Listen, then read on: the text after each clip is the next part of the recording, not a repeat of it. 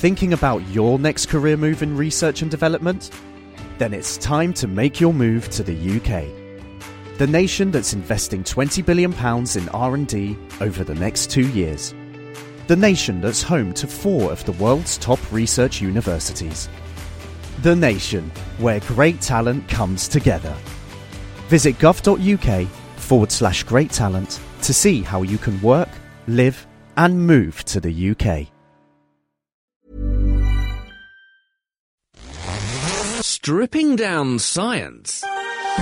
The Naked Scientists. Hello, welcome to this week's Naked Scientists with me, Chris Smith, and with Dave Ansell. Hi, Dave. Hi there. Now, this week, perfect for summer, how scientists have come up with electric sunglasses that let you change how dark they are. Sounds good. Also, how birds are avoiding radioactive nesting sites in Chernobyl. Sounds even better. And also, how scientists have invented a near-perfect anti-reflective coating. Find out how it works in just a moment. Also this week we're exploring the science of heart disease with Dr. Neil Campbell from the London Chest Hospital. He'll be joining us to explain what happens when someone has a heart attack and some of the new methods that medicine has to prevent and treat this problem. Plus we'll be hearing from heart specialist Anthony Mather on how stem cells could be used to repair damaged hearts. And in Kitchen Science, Ben Vasler will be with Brian Callingham to find out how arteries respond to adrenaline and other drugs. And if you're in the mood to win something, and this will certainly be an adrenalising experience, we've got a fabulous mud-powered clock for the winner of this week's teaser. What we want to know, to the nearest million or so, is how many times does the average human heart beat in a lifetime?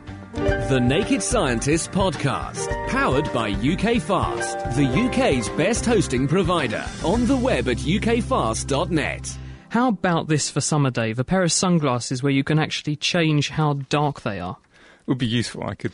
Because most people say, well, why do you need that? Because we've already got these sunglasses that sort of auto-tint, and you wander out in the sun, and this photochemical reaction takes place in the lens, and it makes the glass go darker in response to the light energy hitting the glass. And the consequence of that is that you get nice tinting.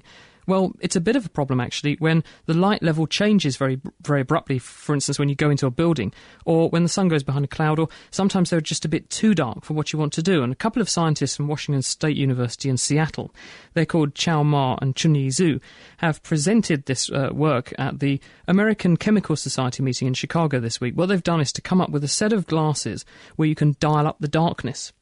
Pretty cunning. They've got this polymer which is called P-Pro.Me2, and it's an electro-responsive polymer which you sandwich into the lenses, and you have a little dial on the side of the glasses, and when you twist it, it turns how dark they are, so you can turn the darkness up and down, and it only uses power when you change it. So in other words, you don't need a pair of batteries running this thing all the time. It's very energy efficient.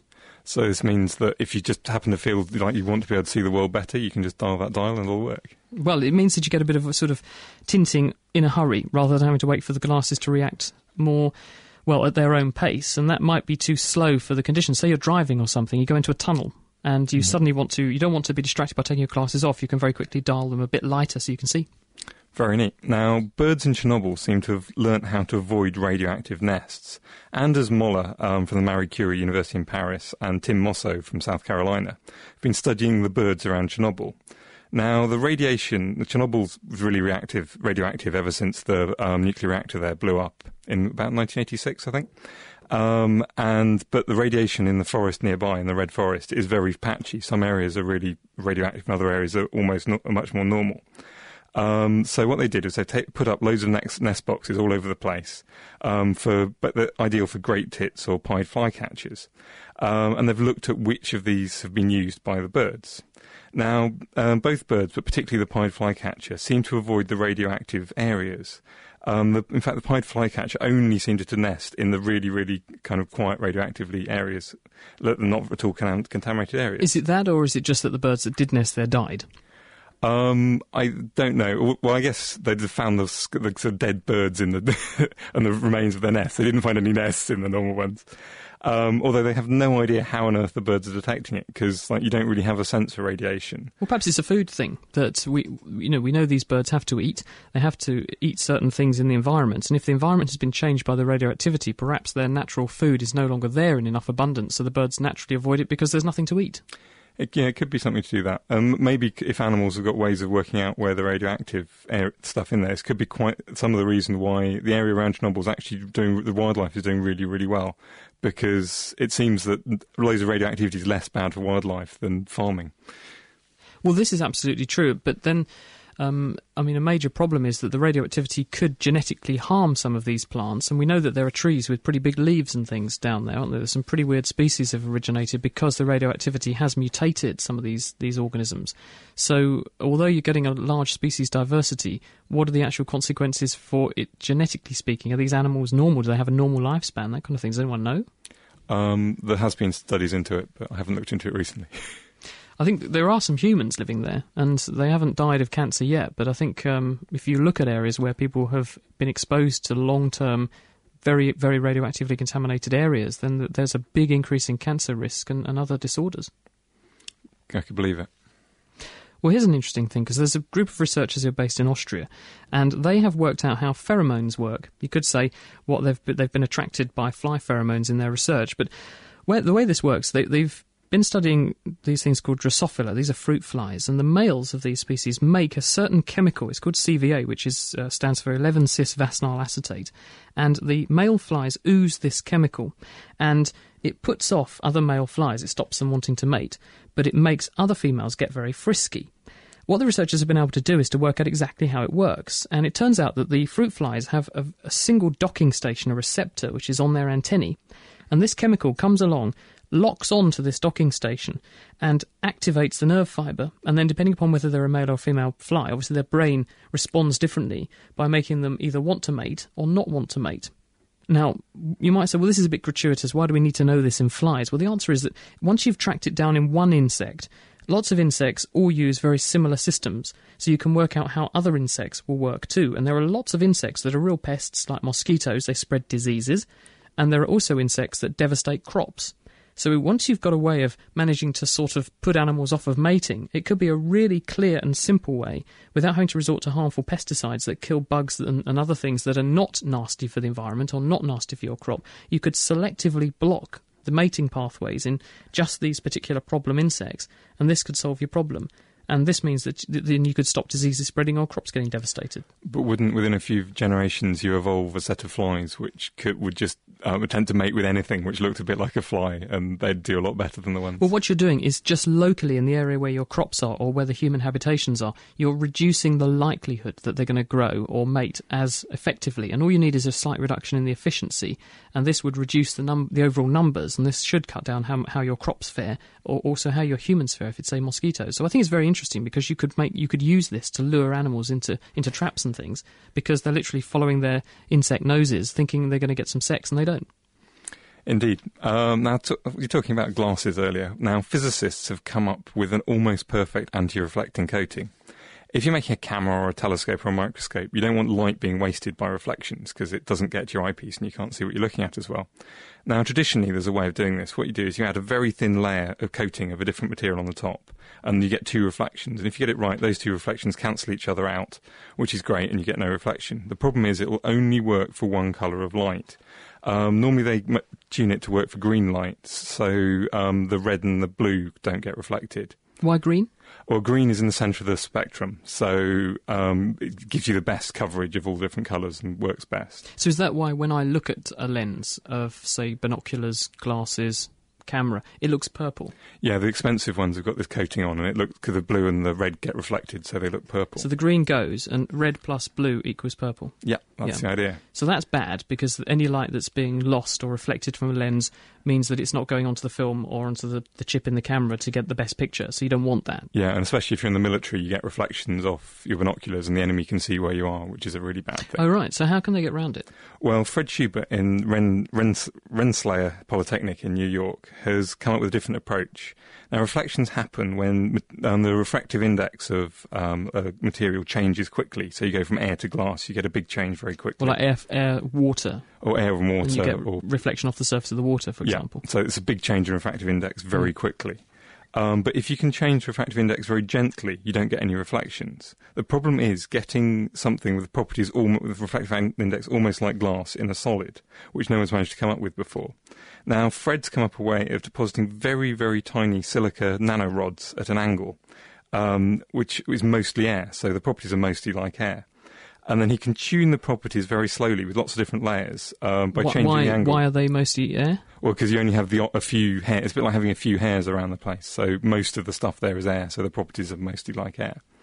And you can tune the properties by changing the angle of them in different layers. So you can go smoothly from air refractive index to glass refractive index, at which point you get virtually no reflection at all, and all the light goes through and you get a much brighter picture. How easy is this to do? I mean, it's all working very nicely in a lab, I presume, but is this going to be viable for glasses, cameras, binoculars? I mean, I would guess it's probably not going to be very good for external surfaces because it's not going to.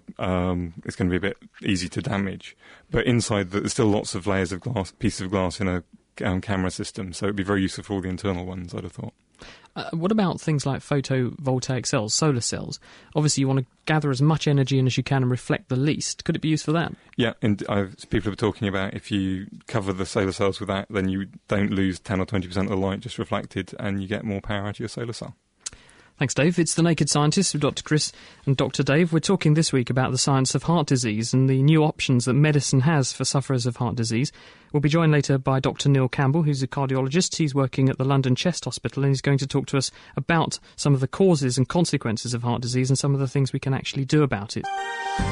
The Naked Scientists, supported by the Wellcome Trust.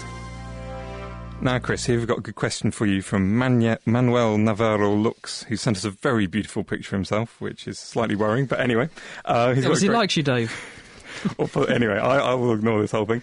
Now, his question is, do identical twins have identical DNA? If so, do they have identical fingerprints?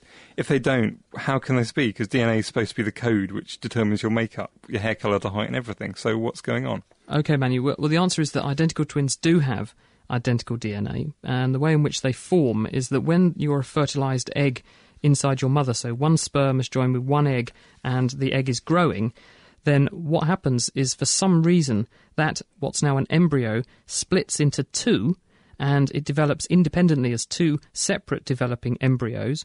But because they both originated with the same genetic material, they both have to be genetically identical. They're nature's clones, and they do happen quite naturally in humans and in some animals. In fact, in the 9-banded armadillo, you will find that it naturally produces quads. It takes its embryo and causes it to split into 4 and produces 4 genetically identical offspring.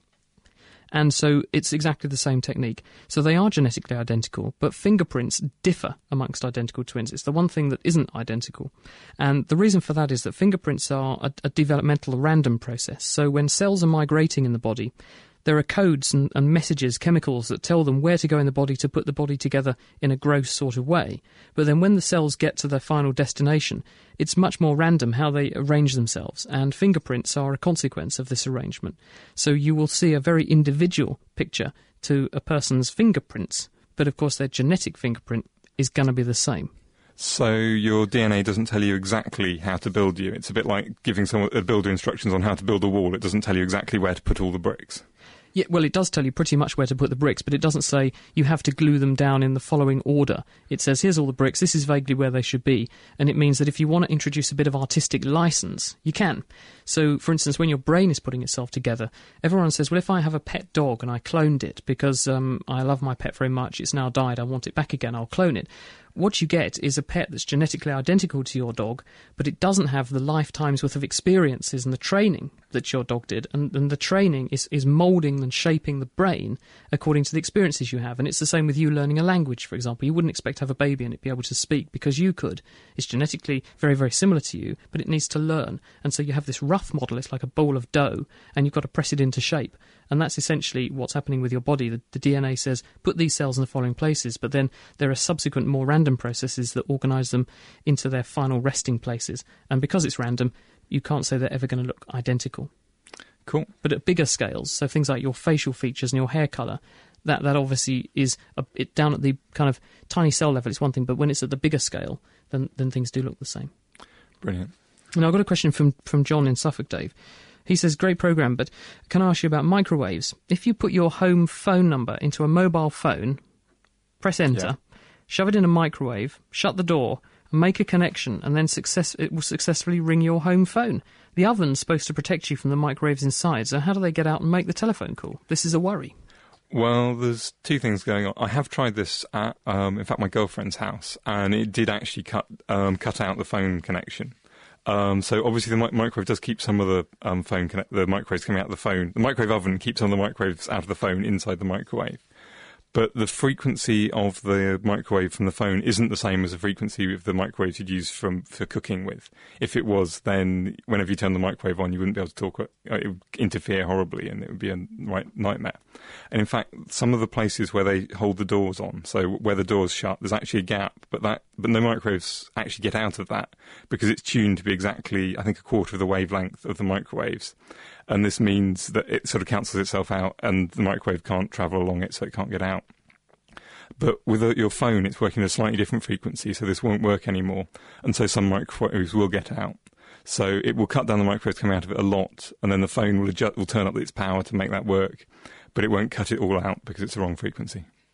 I've got a sort of spin-off of this, and it's also from John. He says, I've been told that a scald from water that's been recently boiled in a microwave can be worse than water that's just boiled in a kettle. Is this true? Yeah, it is true. Because if you heat water if you have a very clean container and you heat water very gently, you can actually get it to be above 100 degrees centigrade.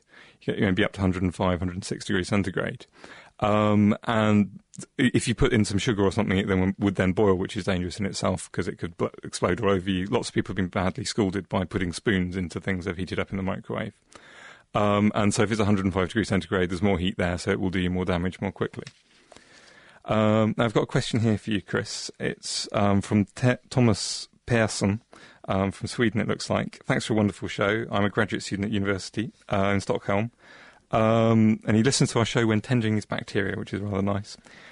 He's wondering why butter is so hard to spread on newly baked or oven bread, whereas peanut butter is so easy. Butter tends to form clumps, while peanut butter spreads out just as it would with cold bread. I think this is highly relevant to our sort of topic this week on fats and that kind of thing, because peanut butter is rich in vegetable oil, and that means it's got unsaturated fats in it. And if you were to have a very powerful microscope that could show you what a molecule of fat looks like, an unsaturated fat has got, in some places, between the carbon-carbon linkages, because fat's lots of hydrocarbon, lots of carbon atoms stuck together, it's got what's called a double bond. And these are kinky. They bend. And this causes the chain to be bendy. And because the chain is bent, it introduces a funny shape in the molecule. So if you've tried sort of packing lots of marbles in a jar, you can't pack very many. There's always going to be gaps. So what this does is it makes the molecules not stack together very closely. And so because they're far more spread out, it means that the peanut butter, is much less dense. And this means it spreads more easily at whatever temperature you try and spread it at than something which contains much more saturated fat, in other words, animal fat, where you only have these single bonds between the carbon atoms, and these stack together much more closely. So it's very, very dense. And so I think probably he's trying to spread butter, which is at a lower temperature, or maybe it's at the same temperature as the peanut butter, but because it's denser, it's therefore harder to spread than the peanut butter, and this means it forms globules and sticks to itself, rather than wanting to spread out cleanly and evenly on the bread. What do you think? So basically it's thicker. The other thing which it might be is if the bread's just out of the oven, it's still going to be warm, and I think the melting point of unsaturated fats is lower than saturated fats. So you could find that when you put the peanut butter on it, it actually gets thinner as well because it's warming up. So it gets runnier, so it's much easier to spread. It's getting runnier quicker. And it's probably runnier to start with.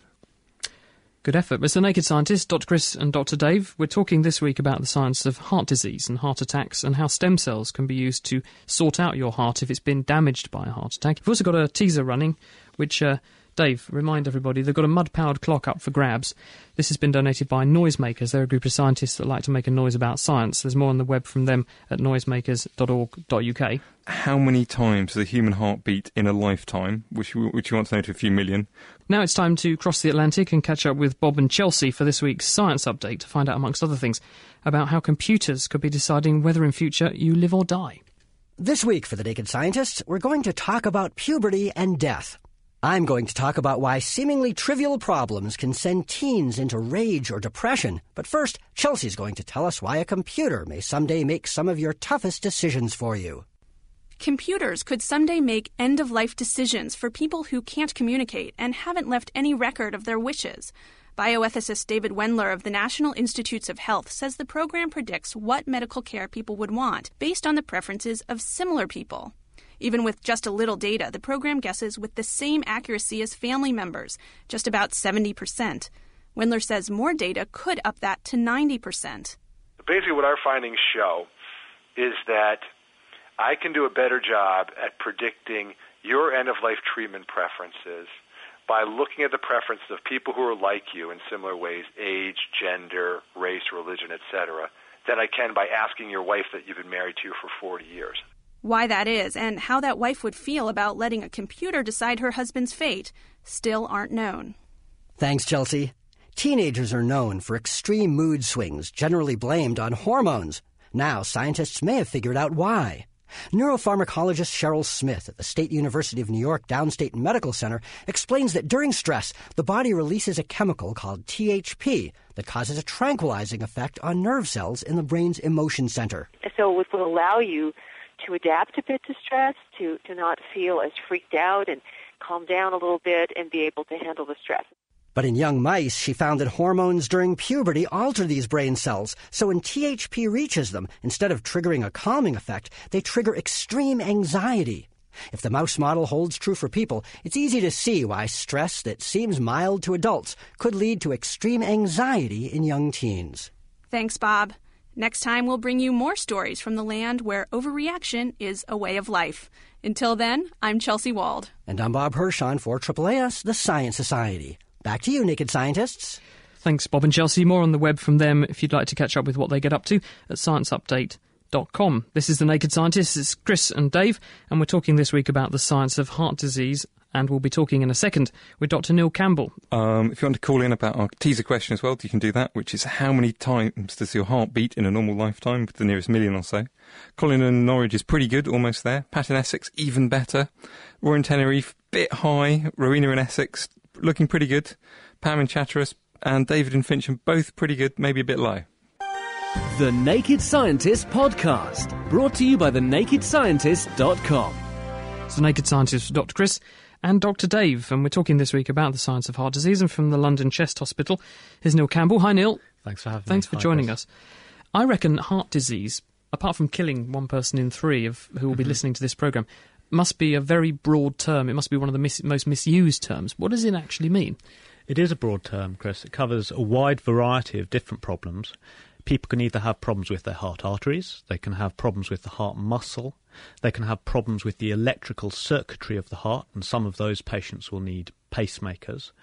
And some of those problems can overlap. So, for example, a patient who develops problems in their heart arteries may develop a problem with the heart muscle or the electrical circuitry of the heart. Who gets it? Anyone can get it. Some people, specifically in terms of people who have narrowings in the heart arteries, there are certain risk factors for that. People who smoke are more likely to get it. People who have diabetes, high blood pressure, or high level of fats in the blood can get it. Now, when we say you've got problems with your heart, what's actually provoking those problems, and why would those things that you just said actually lead to the condition? Why do they actually do nasty things?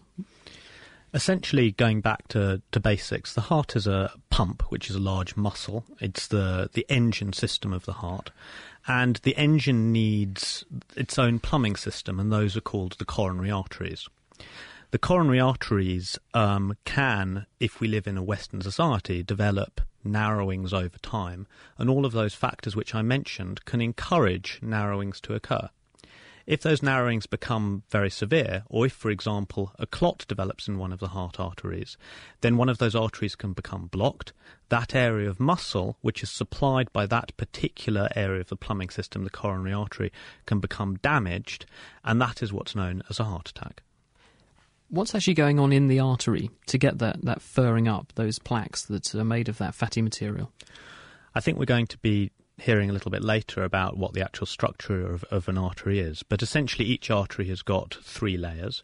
It's got an inner layer, which is the layer which is closest to the blood. It's got a middle layer, which has got a muscle layer, and that allows the body to regulate the size of the artery, regulate the diameter size of the artery, and we can give particular drugs to change that size. And there's also an outer lining which connects the artery to the outer structures. When people, for example, if they smoke or if they have high levels of fats in their blood, those people are more likely for fatty deposits to build up on the inner lining of the artery, and that can predispose people to problems such as heart attacks. So why is it that it takes, say, 40 or 50 years before people start to see this manifest, and why does it tend to run in families?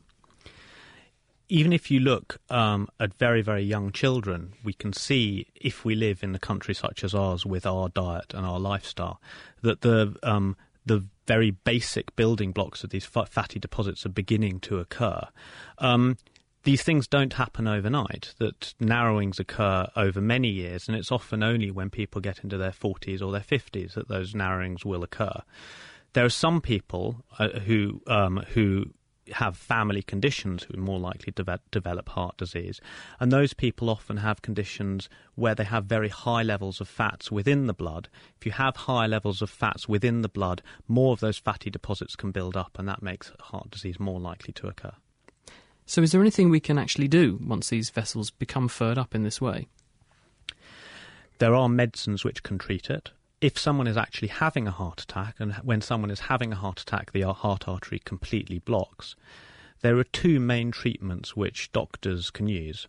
The first is clot-busting drugs, and we call that treatment thrombolysis, where very strong clot-busting drugs are given into somebody's vein to open up the clot. Newer treatments have been developed where what we can do is we can pass wires and tubes up from the top of someone's leg or from their wrist. We can pass those directly into someone's heart artery. We can do this when someone's awake. We can open up the heart artery, and then we can place a special little metal scaffold called a stent to keep the artery open. Why do you need that? Why can't you just squash the fat out of the way and done with it? Because when we pass wires and balloons down people's heart arteries, that does cause some local damage to the artery. And there is evidence that actually putting a stent in to keep the artery open will actually stop it furring up later. So what's the difference between that, Neil, and what people describe as a heart bypass?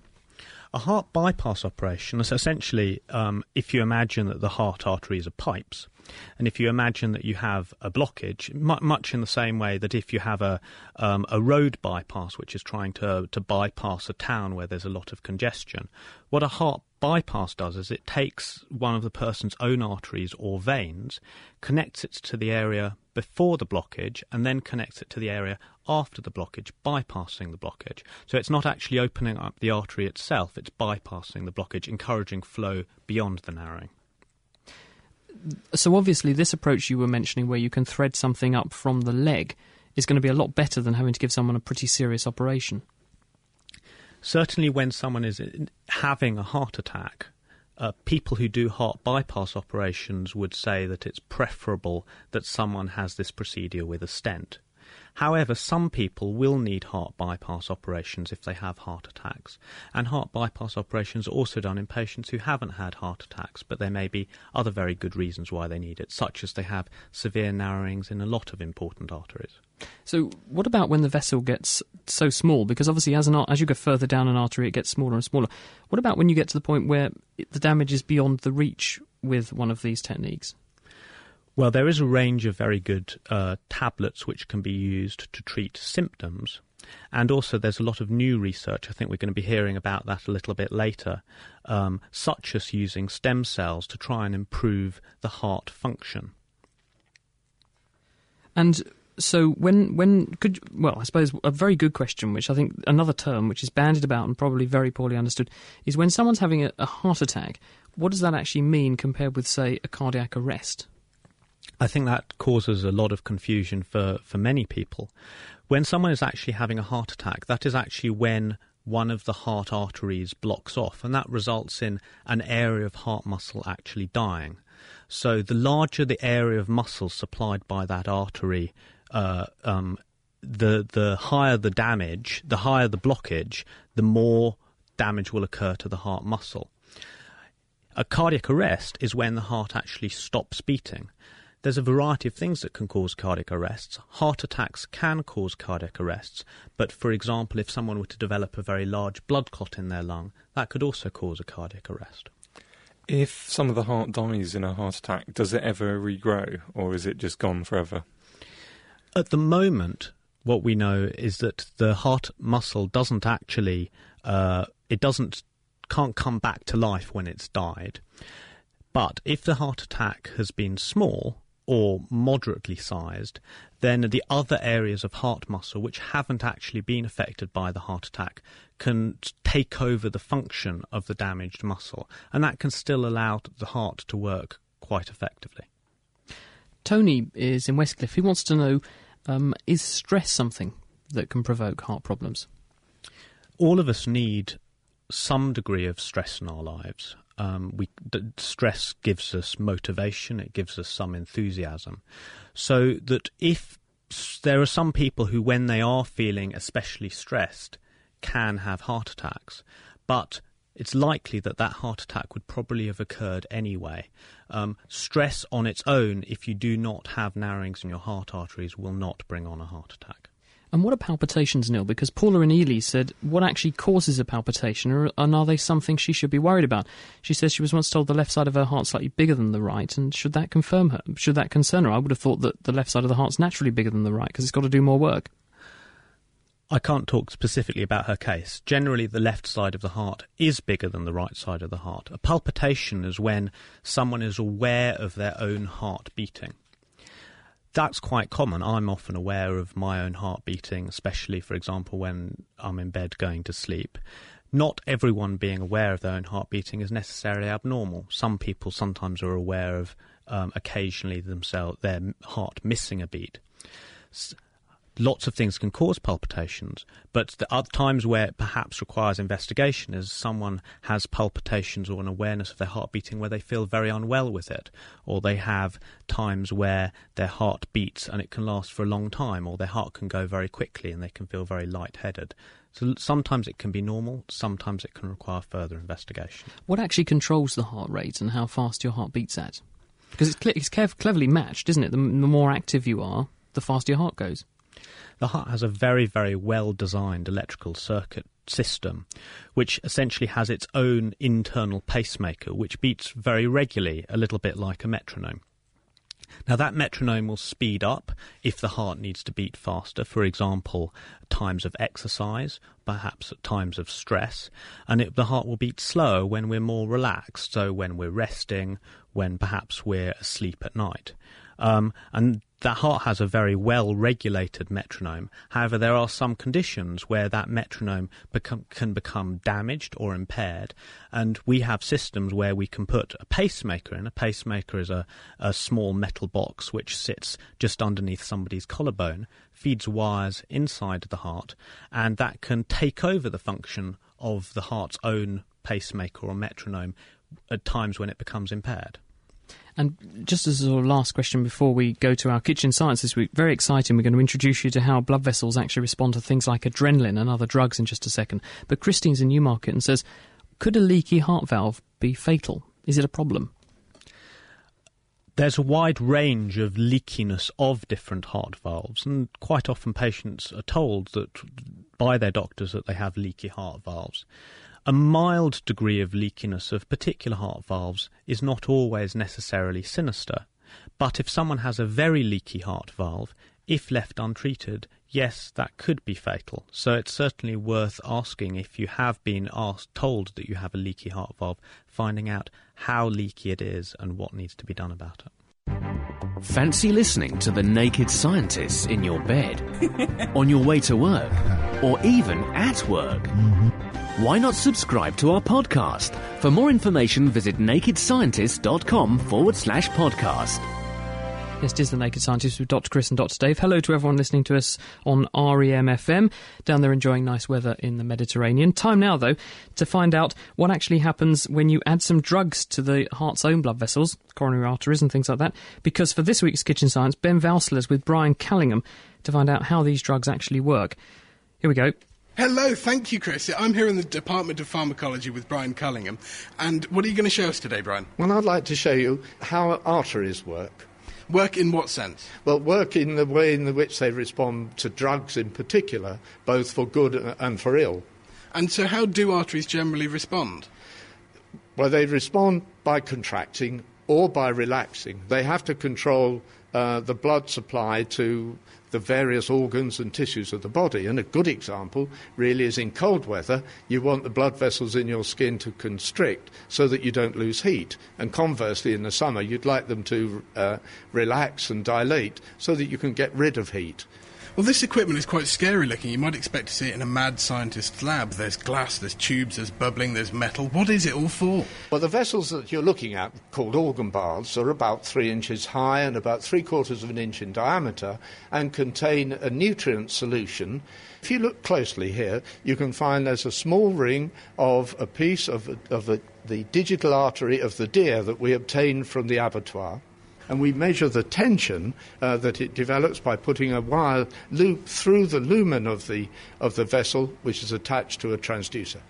And this transducer measures the force developed by the little muscles in the wall of the blood vessel. And then the signal is then passed on for recording via an amplifier and onto a computer.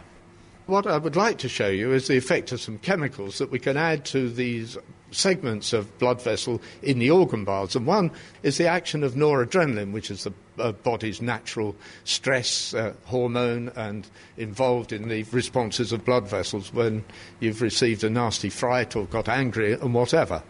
Brian is using a pipette to add a few drops. It really is only a tiny amount into the water bath. So looking at the laptop, the graphs at the moment all have flat lines. And what does that mean? Well, that's the resting tension of the arteries before the drug has taken That's amazing. It's just shot up by at least 3 times the level it was on. What's happening here? Well, the drug is now having its effect and causing a very substantial contraction of the circular muscle of the artery. Is this the same thing that happens in our own arteries when it's cold? Oh, yes. What you're seeing here is intense constriction of the arteries, which in us would, of course, reduce the blood flow and thus reduce heat loss. So what sort of pressures are you recording? What sort of force is that? Well, the force on these little muscles probably corresponds to about the weight of an AA battery dangling from this little tiny piece of vessel. So now that we've made them constrict, is there any way to open them up again? Oh, yes, there are several ways of doing that. And one way that I would like to show you now would be to use a drug that mimics the action of glyceryl trinitrate, which is used, of course, for the relief of the terrible pain of angina when people have cardiovascular disease. So we'll go back to the organ baths now, and I will add a similar amount of the drug to the organ bath, which I've had it now, and let's see what happens. Brian's added the other drugs, and we're still looking at the same graph, which is still very high, but already it's shooting down, and it really is dropping quite quickly. So this is obviously showing that the artery is opening up again and relaxing. Well, this has caused the vessel to relax, which then, of course, would lead to it opening up again, and blood flow would then go back to normal. So how is that useful in the human body? The response you've just seen illustrates how these drugs would work in the body for the relief of the pain of angina. Because the problem with the pain of angina, the heart is deprived of oxygen, very largely as a result of failure of the coronary blood supply, and the pain that it generates is terrible. You want something that works very quickly, as we've seen here, and it works very largely by being taken through the blood supply, where it interacts in the endothelium and to cause the release of nitric oxide. And this nitric oxide then stimulates the processes in the muscle to cause it to relax. As a result of that, you then decrease the work on the heart, it needs less oxygen, and the pain hopefully goes away. Well, thank you very much, Brian. There's no Kitchen Science next week because it's Easter, but we'll be back in a couple of weeks with more for you. From me and from Brian Cullingham here at the Department of Pharmacology, back to you, Chris. Thank you very much for that, Ben. Yes, as he says, there's no show next week because it's Easter. But then when we're back after Easter, we've got some really exciting Kitchen Sciences for you. So we'll try and tell you what they're going to be during the week so you can get the various bits and pieces together and try and do them at home. Meanwhile, it is The Naked Scientist with me, Dr. Chris, and with Dr. Dave. We're talking about the science of heart disease this week, and in a second we'll be talking to Dr. Anthony Mather from Barts and the London down in London, and he's investigating whether stem cells can actually do any good to repair hearts that have been damaged by heart attacks. If you have any questions for us about that, the phone number's coming up shortly, because we also have a teaser running this week, which is, Dave? How many times will your heart beat in the average human lifetime? Now, Norman Osler's doing really well. Treasure in Stebbings, bit low. Connor in Tillingham, really, really good. Negan in London, a little bit low again. Marcus in Cambridge, tiny bit low. Paul in Lowestoft, pretty good. And joining us now is Anthony Mather, who's from Barts and London. Hello, Anthony. Oh, hi there. Good evening to everyone. Now, we've heard from Neil already what a heart attack actually is, and that it leads inevitably to the irreversible destruction of the tissue that makes up the heart. But now we're asking, can we actually do anything to put that right again? And so obviously stem cells enter the frame here. How are you trying to investigate this? Well, we're starting with what I'd call a very simple approach and hopefully relatively obvious one. We think that the adult bone marrow has actually got cells in it that might well have the potential to repair damaged organs, and that's due to some interesting work over the last 5 to 10 years. Why should it be the bone marrow? Well, basically what's happened is that all our textbooks talk about the fact that you're born with as many heart cells as you die with. In fact, you can only die with fewer heart cells. That is, that the heart can't regenerate itself, as opposed to the liver, which you can lose a substantial amount of, and it will actually regrow back again. And what's changed about that is some recent exciting evidence that suggests that actually the heart might have cells that can regenerate. And the question has arisen as to where these cells could come from. Clearly, with modern diseases, the ones that Neil's been telling you about, the system that can repair or regenerate the heart is clearly not up to dealing with what happens with a heart attack. But the various... Well, presumably, when you've got a heart attack and you've got quite serious, devastating damage to a region of the heart, any cells that are in there that could have stem cell-like properties and could repair that area will have themselves been destroyed. Well, indeed, but there's thoughts that there are little niches or collections of stem cells tucked away around the heart that are able to grow in the surrounding areas, but clearly, obviously, no means enough of them. And so some other evidence that's come to light suggests that actually the bone marrow might be producing a sort of body's police mechanism which goes around looking for damage that occurs on a daily basis. Every time you knock your arm, you're going to lose a few cells here and there, but the system from the bone marrow might well be replacing those few cells that get lost, but clearly not a large amount of cells that get damaged or lost in a heart attack. So how would you aim to manage a heart attack with these stem cells? Well, the way we're taking this forward is that our first study, which has recruited about 70 patients now, is dealing with patients who have heart failure. So they've had a big heart attack or several heart attacks at some time in their lives. Their heart's damaged, it no longer works as a pump, and they've got this nasty condition where they get very breathless, poor quality of life, get tired very easily, get fluid collecting on their lungs. So what we're aiming to do, or what we have done in the 70 patients so far, is taken a sample of their bone marrow, processed it to get out what we think are the clever cells, and injected those back into the hearts in an attempt to see if they'll actually improve. When you say, sorry to interrupt you, Anthony, but when you say injected them into the heart, do you mean that you would put them into the muscle that's been damaged, or would you just put them into the blood vessel? Both, in that the work that's out there at the moment in man suggests that if you put it directly into the blood vessels around the heart or directly into the heart muscle itself, it has an effect. So our study is actually testing which mechanism or which route of injection is better. Do you actually know how they're working, these cells? Has anyone managed to do any studies where you can follow them to see where they go, what they turn into, what changes they induce to happen in the bits of the heart that you think they're affecting? Well, that's a very interesting question. The great debate now amongst the scientists that are doing this work is mechanism. There are at least 5 different mechanisms by which these cells might be benefiting that have been shown in the animal models. The problem is with the animal experiments, they've shown up to a 40% improvement in heart function and have suggested any one of those 5 mechanisms or combination of them. In man, that's obviously very difficult to demonstrate mechanism because fortunately actually you don't have the same access to what happens to the cells, and also therefore you don't know for sure how many cells actually stay in the heart and do some good. Does it actually have a clinically beneficial effect in the sense, do you get people who couldn't climb stairs or make the bed before and after this procedure, they find they're a lot better off? Well, the answer to that has to be yes. The problem with this field, though, is that it's dominated by lots of small studies that aren't the gold standard, the randomized controlled trial. So our objective is to try and produce randomized controlled trials so our patients can make their own minds up. So because it's a blinded study, so we don't know whether they're getting cells or placebo, we don't know what our patients have got. But to date, approximately half our patients seem to have got better and half not, suggesting that something is going on.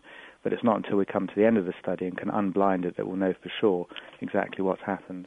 Do you have any feeling for how long the beneficial effect might last for? Because obviously some therapies, they seem to produce a very devastating and massive improvement to start with. People are very, very happy. And then when you follow people up for longer, the effect seems to go away again. And is there a worry that could happen here? Well, our study is looking at patients at 1 year and at 6 months. So the effects I just told you about are holding out to 1 year.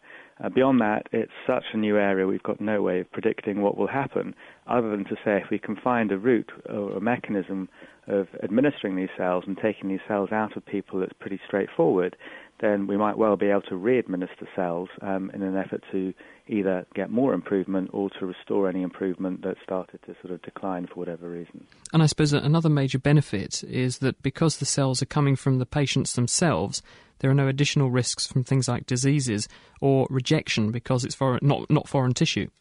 There are certainly risks associated with this, but as you rightly say, it avoids all the issues about transplanting across species and transplanting across human individuals, leading to rejection and the possible transmission of illness. Anthony, thank you very much for joining us. That's quite all right. That's Anthony Mather, who's from Barts and the London, talking about a new stem cell trial which is being used to test in people who have had heart attacks whether or not you can improve the function of their heart. We're talking this week on The Naked Scientist, Dr. Chris and Dr. Dave, about the science of heart disease and what medicine can do about it. We're joined in the studio by Neil Campbell. Got a couple of questions for you, Neil. We've got a question from Tony in Essex who says, can you tell me what atrial fibrillation is, please? So I was talking earlier that the heart's rhythm is regulated very clearly by a metronome. Some people can develop a chaotic rhythm of that metronome, whereby the top part of the heart can become very chaotic, and the heartbeat becomes irregular. And that's so. When you say irregular, the heart's beating at totally the wrong rate. The rate may be slow, the rate may be fast, or it may be normal. But instead of beating regularly like a drum, the heart can jump all over the place. Sometimes patients may have atrial fibrillation or an irregular heart rate and be entirely unaware of that, or sometimes they may have symptoms such as being aware of an abnormal heart rate. Had a call from Jean and also from Ellie who say, why is it in some people who've had some form of heart surgery they have to take antibiotics when they have dental surgery afterwards? Why should they need that? There are some people who have heart surgery who don't only have bypass operations, which we were talking about a little bit earlier, they also have a valve replacement. So, for example, if someone has a very leaky valve or if someone has a very tight, narrowed valve, they may need a heart valve operation where either an animal valve or a special metal valve is put inside the body. If someone has a dental procedure, what we know is that the bugs from the mouth can get spread around the body, and those bugs can seed onto the heart valve. So antibiotics are given at the time of the dental procedure in people with who have had heart valve surgery to prevent that seeding occurring. Thanks, Neil. It's The Naked Scientist with Dr. Chris and Dr. Dave. We've got a teaser running this week, all about our subject of the heart, which is, Dave? How many times is your heart likely to beat in your lifetime? I've had a couple more answers from Tim Di Gennaro, who's a bit high, somewhat high, and Anne in Downham Market, who's given two answers, one for the UK and one for Africa, both of which seem a bit low, though. It's interesting how she thinks there's a geographical difference. Perhaps you could let us know, Anne, why there might be a difference. Laying the facts bare, The Naked Scientists. It's The Naked Scientists with Dr. Chris and Dr. Dave, and we're talking with Neil Campbell, who is a cardiac expert from the London Chest Hospital down in London. We've heard this week already about how blood vessels respond to different drugs. We've heard what heart attacks and cardiac arrests are, and we've also heard now from Anthony Mather about how stem cells can help to sort out hearts that have been damaged by heart attacks. I've got some emails coming in, Neil, if you wouldn't mind having a look at some of these. This one is actually from Decca, who says, "Hi Chris, how are you? I'm a postdoc actually at the University of California in Berkeley, over in the States. The Naked Scientist is my favourite programme. I've got a question about cholesterol. I know that cholesterol can be synthesised, in other words, made in our body, and it also comes from the food we eat. So my question is, do we really need extra cholesterol from food, or does our body produce enough already?" Well, Chris, there's a lot that's written about cholesterol, and a lot of people think of cholesterol as being the bad guy. But actually, cholesterol does quite a lot of good in our bodies. It's responsible for making up part of the components in hormones, such as testosterone or estrogen. It's also responsible for helping absorb other fats, and it's also responsible for helping make the linings of the cells, cell membranes. What we know is that if someone completely removes all cholesterol from their diet, then the body will be able to synthesize more cholesterol. However, diet only makes one proportion of the cholesterol that we take. And there are particular families, as we've already mentioned earlier, people who have very high cholesterol levels where the cholesterol thermostat is impaired. And those people often need to go on special drugs to try and reduce their cholesterol levels. So in other words, if you eat lots of fat in your diet, you will end up with a high cholesterol level because the cholesterol is used to pick up the fat from the intestine and then ends up in the blood.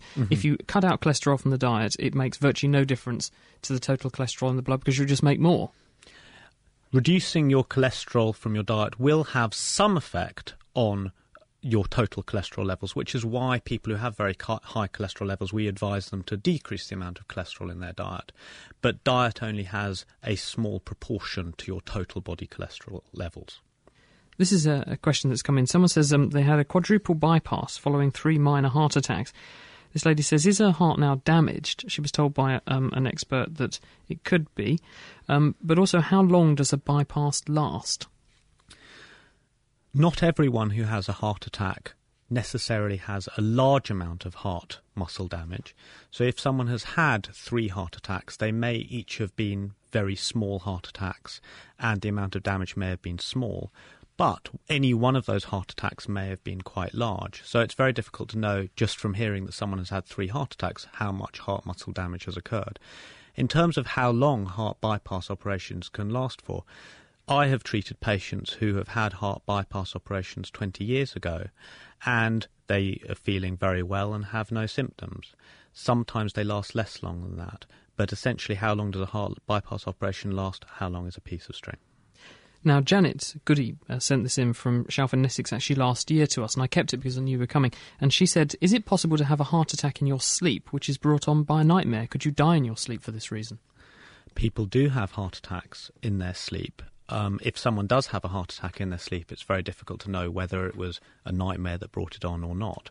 The times which are commonest where heart attacks occur are often in the early morning, when the heart rate increases, and the heart rate always increases early in the morning to try and wake us up. So generally people have less heart attacks at night than they do during the day.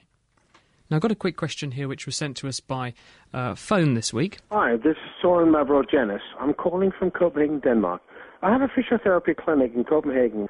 What I was wondering is that I've heard from some of my patients that you can actually use essential fatty acids on children to improve their learning and concentration abilities.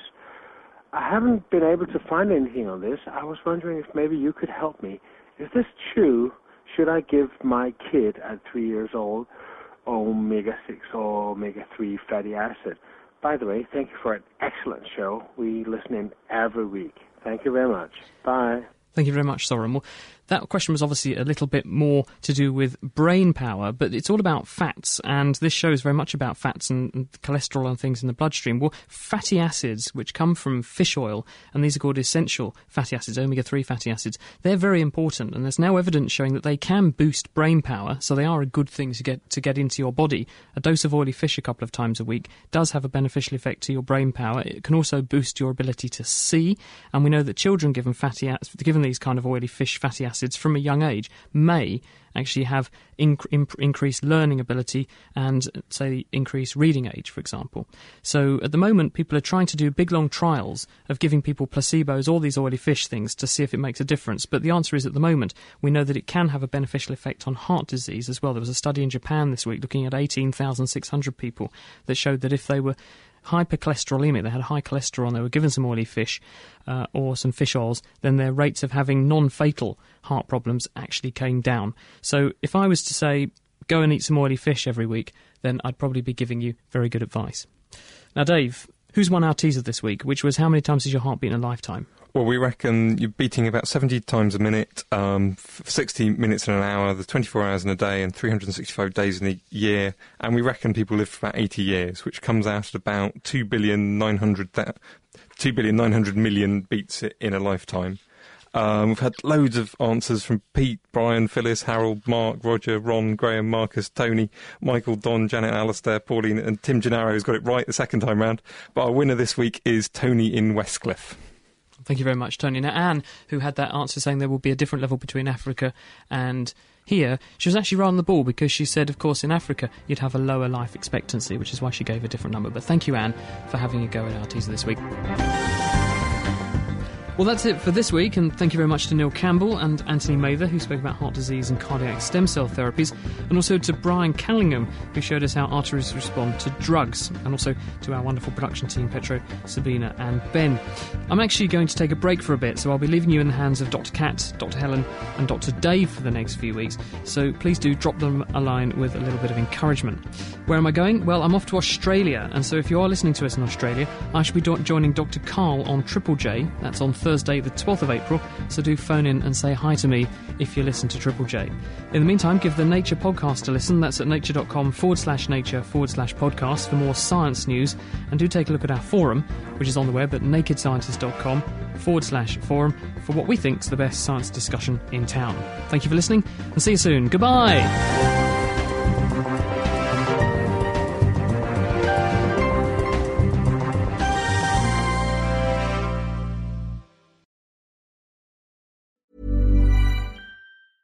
Thinking about your next career move in research and development?